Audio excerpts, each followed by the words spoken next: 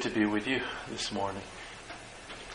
It seems like yesterday we were here, and I think it was last October, a year ago. Just a blink of an eye. But so many things happened in the meantime.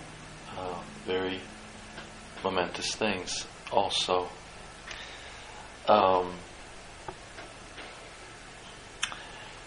It seems like when I think back when we first started working in Italy after we returned from the States, I often spoke of the fact that our vision had to be in some way had to keep in mind these two different fields. One was the immediate needs of the community and the evangelism, and the other was the condition of the nation, as well of the condition of the church.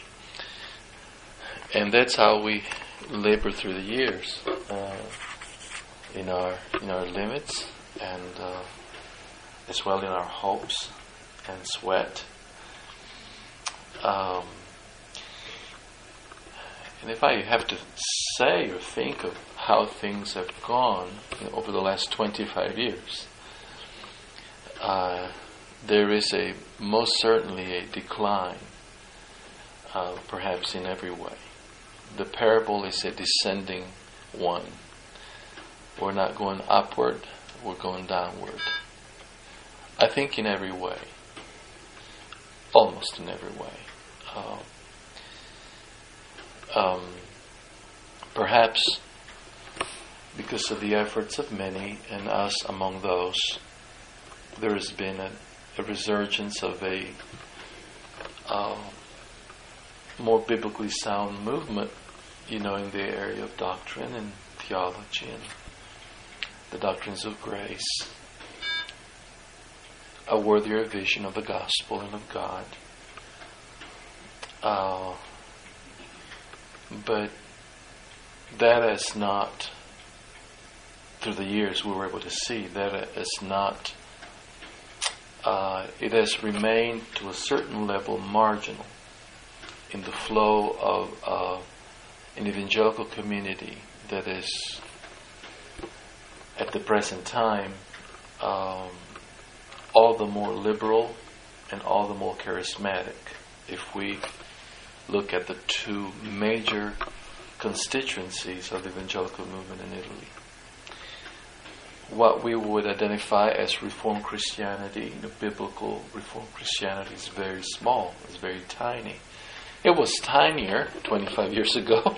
There was hardly anybody, Paul, you know as well, how it was in Italy. It was like a desert. Today there may be a few more, but the current of the evangelical movement remains the same, downward. And there are these two sides. So I'm sure I've already given you the numbers, but basically they are the same. Out of 450,000 professing evangelicals in Italy, which would amount to 0.6% of the population. Half of that is liberal in theology, like Waldensians and Lutherans and Methodists, and most of the Southern Baptists in Italy would be liberal, strongly liberal. Proof of that, among the many, of course, is that when we published From Darwin to Hitler, I don't know if you have ever seen this Italian translation of it, but From Darwin to Hitler is a book that shows the moral consequences of evolutionism, of evolutionary theory on a moral level in Germany especially, but also more broadly, because the error was not only scientific in nature, it also had tremendous consequences morally how it was meant to be understood from a moral standpoint if he's but an animal. Everything is swept away. Everything is destroyed. There's, morality has no more sense or meaning, really. And so we asked, when we published this book and we wanted to publicize it as much as possible, we were looking for different places in Rome where we could have a presentation of the book. So we asked the Waldensian Church, the major Waldensian Church, to open up their hall. They have some big places, downtown Rome. They would not let us do that. We also asked to a Methodist church right across the Vatican, Lungotevere, and give us the same answer. They would not do it. It's too political. No, it's not political. It's moral. It's moral, And so, and then when you consider the kind of things they preach or the books they publish, and there's really much to mourn about. But anyway, as I was saying at the beginning, then the other side, about 200,000 of these evangelicals in Italy are charismatic, and charismatism is becoming wilder and wilder. Just focused, very much focused on gimmicks and good time hours and the jumping and rolling and playing rock music and all sorts of stuff, but there's no really understanding of what we would call the gospel, and so I will go back to this theme, later on in this small talk, but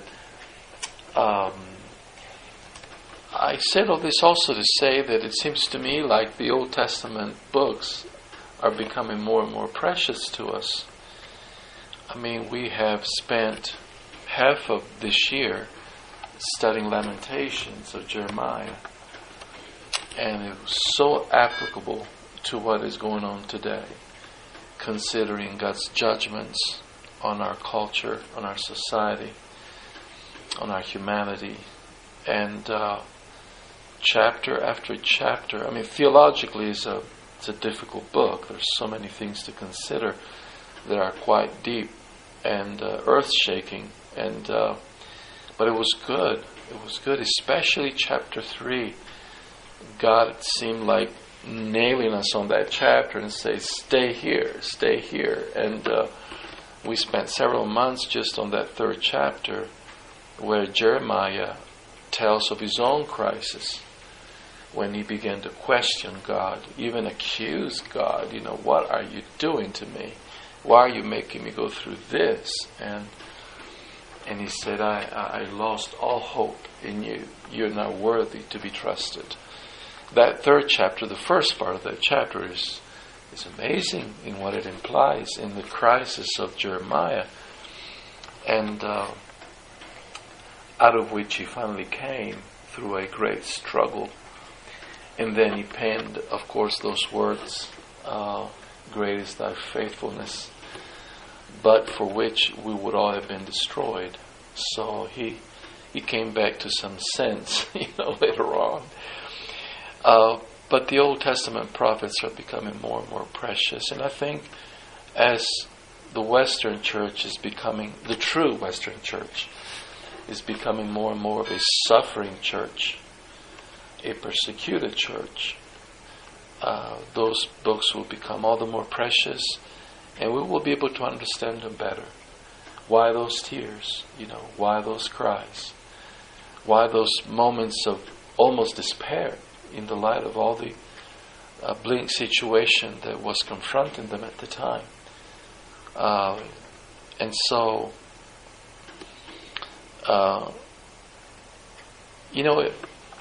sometimes I am aware Christians may struggle through Old Testament books. There's so much judgment on these books, in these books. But really, there's a simple answer to that is the judgment was necessary. because of human rebellion. Before speaking of judgment, we should say there was a lot of corruption and rebellion in the Old Testament. What's the story of Israel about? Since you came out of the land of Egypt, I sent you my prophets day and night, but you would not hear them. You would not hear them. So obviously, when you have an unrepentant generation, unrepentant generations that span thousands of years, you're bound to see a lot of judgment, which was prophesied according to the covenant. If you will persist in your rebellion, I will persist in my judgment. I will increase my judgment gradually until I will disperse you over the whole globe. That's what he did, finally in the days of Jeremiah. And so, unless we keep in mind what happened through the Old Testament on our part and our responsibility, then we will misjudge the book, or even the nature of God in the Old Testament. A God of judgment, a God of fear, a God of... No. He is bound to judge us if we become so corrupted that judgment is necessary. That cannot be but that way. So anyway, of course, we started the year with enthusiasm, and we still have that enthusiasm in spite of everything. And so we were able to publish finally, after 5 years of writing our book on the Gnostic origin of the cult of Mary. And so this was about the end of the year, the beginning of the new year. So that was an encouragement, but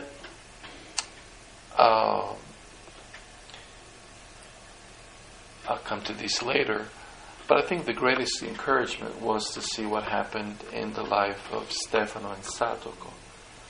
I wrote to you about these, and still, when I left Italy last year, he was struggling, with what I mentioned in my letters, and I would not repeat it publicly.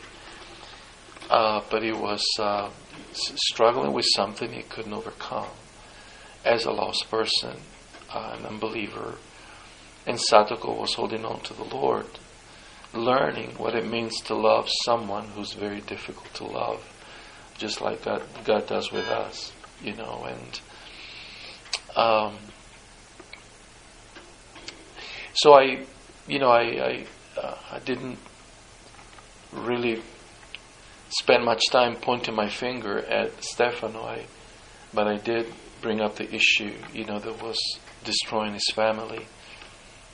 But I also told him, I'm near you, and you need to stop this, or you will destroy your family, and you're already doing that. And so I began to meet with him early in the morning. You go to work around 5:50, and so I said, I'll meet with you, I'll take you to the train station, and we can pray together, and then I'll come and pick you up. You need to promise me that you will not do that today. And so he did, and then so we continued that for several days until finally he told me that he had just been lying to me. He had been doing what he wasn't supposed to do in secret, and so that brought about a crisis in the marriage, and Satoko spoke to him quite frankly about the only option that she saw left. And I talked to him about that too. And in time, it seemed really the Lord intervened in his life. So he, as far as I know, surrendered to the Lord. He's professing to believe in the Lord. It's been almost a year now since he's been clean. And as far as his older problem, comes to every meeting during Sunday services or during the week, as much as we can have them. During the pandemic, we met 4 times a week through internet. So on Sunday, and then Tuesday, Thursday, and Saturday, and he was present every time. Also through our Skype program, we sang as well. So we always started with a song, and he recorded all the songs that we sang in the different sessions, and he brought them all together, and you listened to them during the day, or as he was on the train going to work, and talking to Satoko, she really said there's a real change in him, in his countenance, in his spirit, as a father, as a husband. And so now Stefano, pray much for him. He does have a fire in his heart. I mean, he's an evangelist. He loves to speak out. And so recently he actually works in the parliament. He manages the kitchen and all that section there. And so as he was talking to one of his colleagues, this guy is a Catholic, so Stefano began to witness to him, and then came to me and said, I have this man has opened up to meet prior to work, in an earlier hour, and so what do you think I should do? And so I told him, don't start attacking the Catholic Church, because you're going to pull out a verse, he's going to pull out a verse, because this guy goes to church every Sunday and Wednesday. So he's very devout Catholic. I said, there's going to be a war of verses that's not going to profit. Just tell him that if you could read and study together the book of Romans, you'll avoid that type of approach, which is more polemical, and you just teach him and yourself to just focus on the meaning of the gospel and what it is. That's what I would recommend. So I gave him some things that I had written through the years about the book of Romans, as well as Martin Lloyd-Jones' sermons on Romans.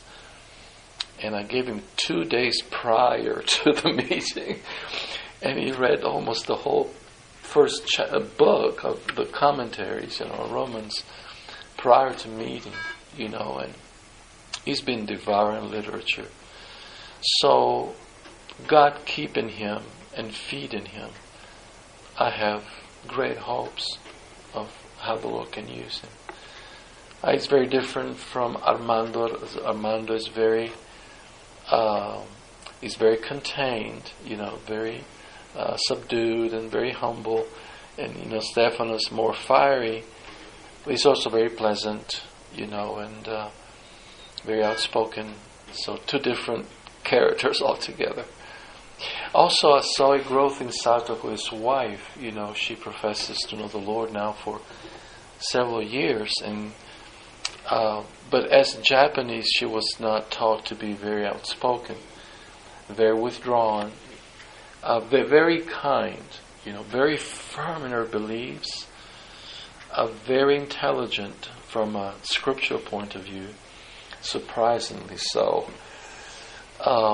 She's even pro-Trump, so her analysis of the political world can be very accurate as far as it can be accurate. But she's becoming more and more outspoken in prayer and sharing. Sarah and Satoko meet regularly, during the week to be together, to develop a friendship, to pray, to talk about things of God as well as things of life. And so, lo and behold, what we have seen this year, which to me is the most important thing, is that a family that was unconverted and lost is now, as far as I know, blessed of God with both parents converted.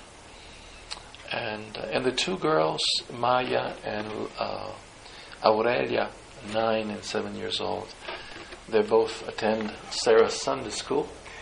And in fact, I think Sarah just sent me the audio of this morning's Sunday school, which I may even try to play for you just a bit.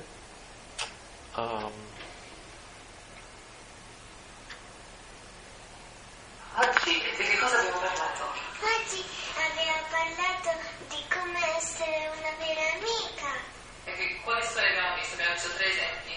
Abbiamo visto la storia di Davide e Jonathan, la storia di Ruth e Naomi e la storia di Davide. La storia di Gesù che... And they go on and on explaining the meaning of the Sunday school lesson. So they already had the service and everything. So Sarah keeps me up about the contents, and how things go and what they summarize. And two bright young girls that are just soaking in all these truths they could not hear anywhere else in the area. And Sarah's doing a real work with them, and very, very precious. So, and also pray for them as a couple because of the position they have taken in school. Stefan has been very outspoken about certain things,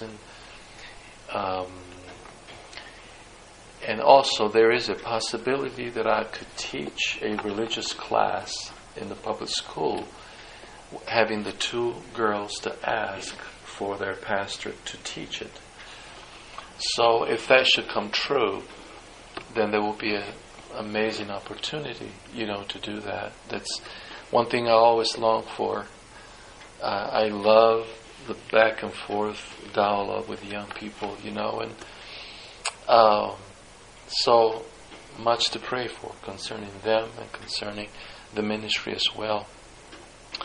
Now, I think what happened is back in February we began to hear about the virus, and and so when March came, we were Cherie was a friend of hers bought her a ticket to Brazil for her birthday, and it never happened before, so she flew the 4th of March.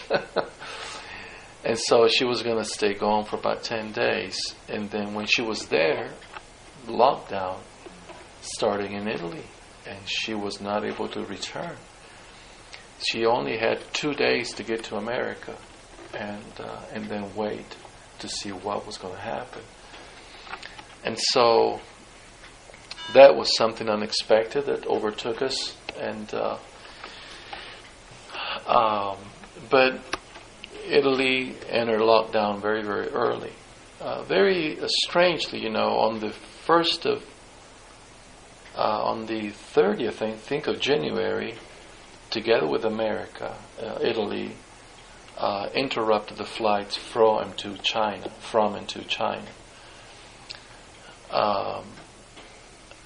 But on the 9th of February, China announced that the flights to and from China had reopened. In collision, not in collusion, but in collision with our own government.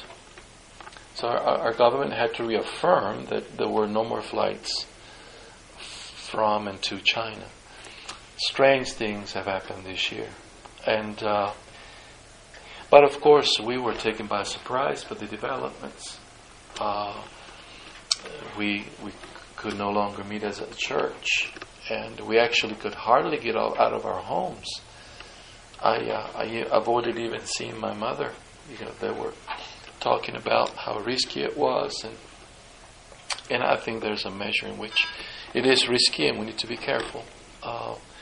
We need to avoid extremism in both ways. We need to be wise. The Bible does speak of quarantine anyway.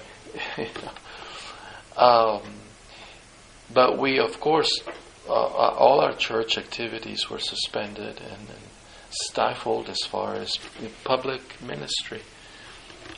whether as a church or evangelistically. And there was in part of March, there was in April, there was in May, there was in June, there was in July. So, personally for me, I was happy for Cherie to be away. I could, get along. But Erica also, when things started being rough over here too, and also Erica lost her job and didn't get much of the house out of the house anyway. I was happy that Cherie was able to be with her, and so Cherie was very, very upset because she felt horribly about leaving us there in those conditions. But I did comfort her to say, it is in God's will.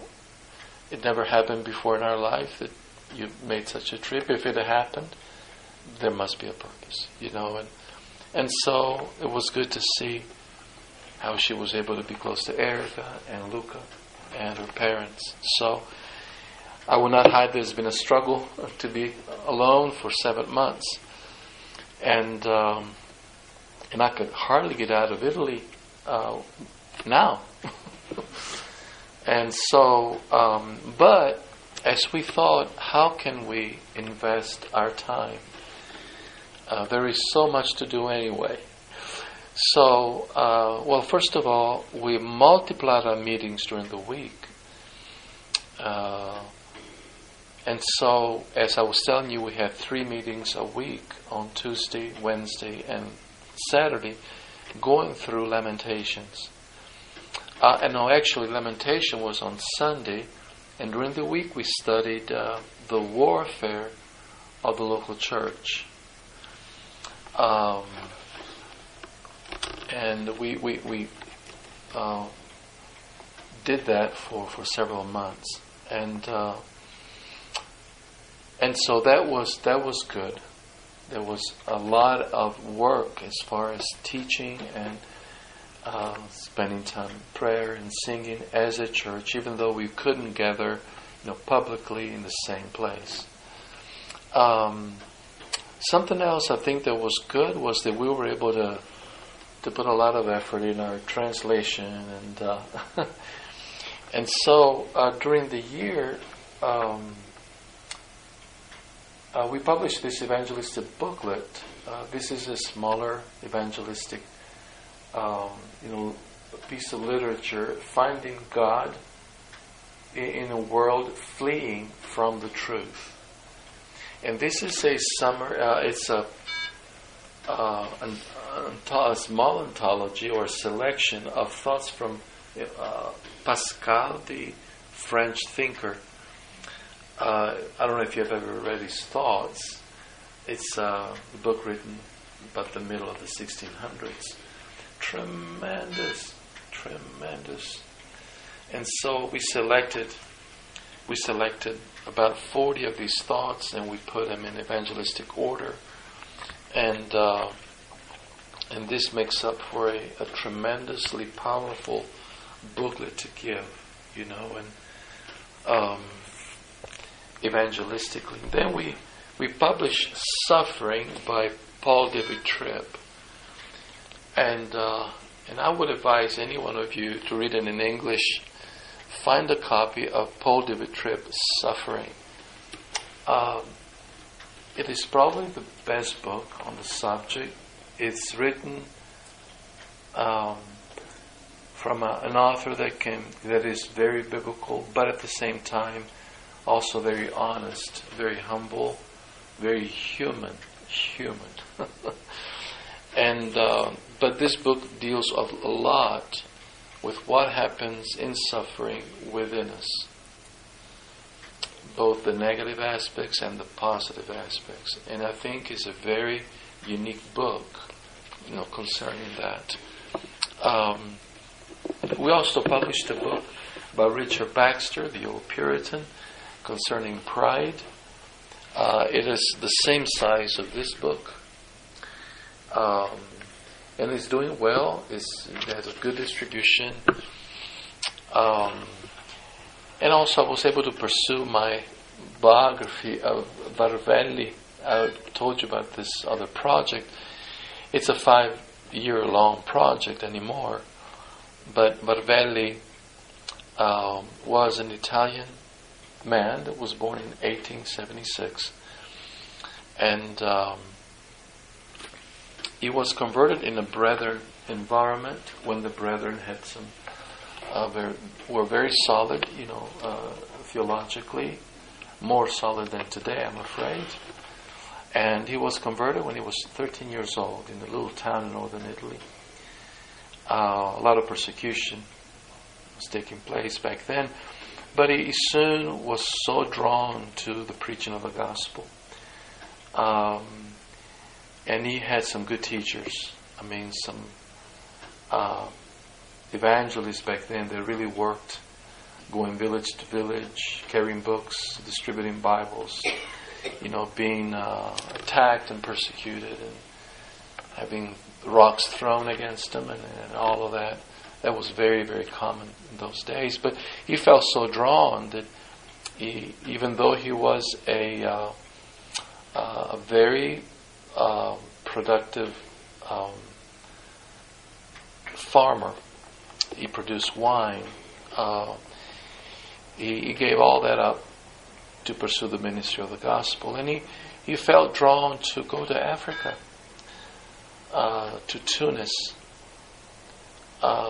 and minister there for 8 years. And then while he was in Italy, of course, he had to face this upsurgence of revolutionary socialism. And then, of course, when he was in Africa, the First World War exploded, and so he came back to his country. He felt that he couldn't stay away while his country was facing the war. And so he worked as a doctor in a hospital, as like a nurse, for a couple of years, 1916, 1918 or 19.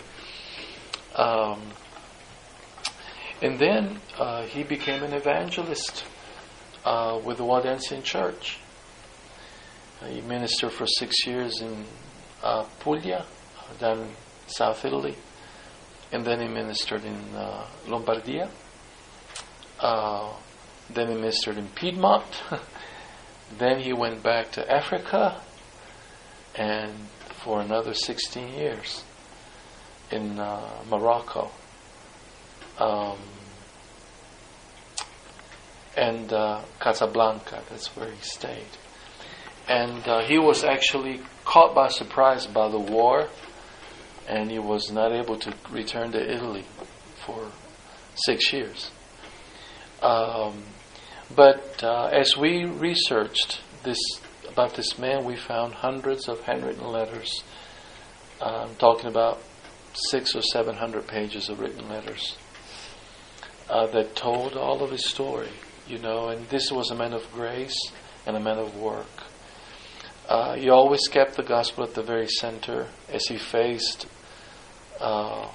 socialism and then fascism and liberalism within the Waldensian Church and Spiritism within the Waldensian Church and then Pentecostalism. And of course he was persecuted by the fascist regime, and all of that is written on those letters. And so as I worked through that biography, I thought the best thing to do would be to expand it in the sense of focusing on him, but also keeping track of the world that was going on at the time. You talk about the First World War, those 1920s and 30s, and fascism and Nazism, and then the Second World War. So this was the most dramatic period of history that we have known over the last 100 years. And so I kind of enlarged the biography to make it more like Life and Times of Pietro Vervelli. This is basically what the title is going to be. And it's something like a history also of the evangelical movement in Italy in the 1900s, which I'm afraid there's not really much written about it at all. And so I'm finished it now. It's about 500 pages. But pray that it will, as it addresses a lot of different issues within the evangelical movement, issues that are still with us today. Pray that the Lord will use it to speak to many pastors' hearts and many Christians. I think this can be a book that can find ample distribution among the brethren, among the Waldensians, and evangelicals in general. And so, and as you pray for us and pray for me as well, I have other projects in mind that I'm working on, been working on for many years now. But I am a couple of areas I want to write about is the origin of the Pentecostal movement. I'm afraid there is a lot that is almost unknown when you go to the primary sources. And I think a book written on the subject, beginning perhaps with John Wesley, facing the theological departures or deviations of the Pentecostal history at the time, just to give you an idea, when, of course, John Wesley is very important to understand the origin of the Pentecostal movement, especially because of John Wesley's doctrine of perfection. Perfectionism as a second work that takes place after conversion through an experience of total consecration or the eradication of sin, and that started the whole idea of a second work of grace or a second blessing. Like then in time it became the baptism of the Holy Spirit, but in the beginning it was not so. But when John Wesley came out with this false doctrine, many opposed him. George Whitefield opposed him, on this very issue. And I think if the history of Pentecostalism can be written like a theological history, as men criticized the movement, the more it departed, more and more from the truth, I think it can be very enlightening. There were Baptists and Presbyterians and men of all evangelical faiths that criticized these things as they came out. But as then they became part of evangelical culture in time, then they became accepted, and they have become accepted, but they were not so once. And also another project I have in mind is the history of Waldensian theology. I already spoke to you about this. Waldensians started as a medieval sect, or so they were considered by the Catholic Church. And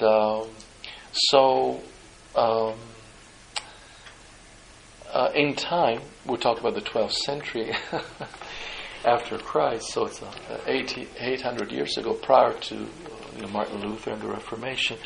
But then they grew in their understanding of Scripture because they sought after Scripture, and they finally embraced the Reformation when the Reformation took place.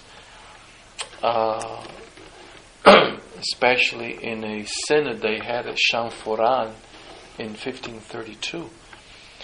But then the Waldensian, of course, embraced the Reformation, became strongly evangelistic, sound in their doctrine, wrote many confessions of faith. But then, with the Enlightenment, they began to depart. And they have been departing ever since, with the acceptance of a brief interlude of a evangelical revival in the 1800s. But then they embraced liberalism fully, and and so they have been gone ever since, I'm afraid. And then they embraced, the Barthian movement, the New Orthodoxy, and of course that was not able to really heal their problems and bring them back to the real gospel. So I think I think of these two areas, liberalism and charismatism. And I think there's a lot of need in Italy. There's much need to have clarity on both of these so that evangelicals, generally speaking, perhaps can be helped to see some of the real problems that have to do with the condition of evangelicalism today in Italy. I'm struggling with one thing concerning these projects, because I thought of doing one project and bring both of these together. The project will be entitled something like The Demise of the Evangelical Movement, and showing what it was in the Reformation and then how these two departure, one emphasizing the primacy of reason, the other emphasizing the primacy of emotions, destroy the movement as a whole, with the acceptance, of course, of a remnant that has been holding on to a sounder faith through the centuries. I'm tempted to do that because in that way my line of reasoning will be clear, and both of these critiques will not be perceived as an attack per se, but as a constructive criticism that wants to help evangelicals to see. So my time is up, and there will be much to say. Of course, not much can be wrapped up in a few minutes, but we're coming up in the next few weeks with new books.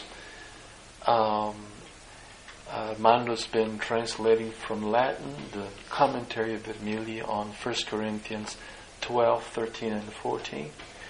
It's going to be like a 200 pages book. Vermigli is one of our greatest reformer and theologian. And this is going to be a precious volume. The first time that a commentary from an Italian reformer will be translated from Latin into the Italian language. I think there will be a great interest in English as well. I have no doubt about that. So pray about that.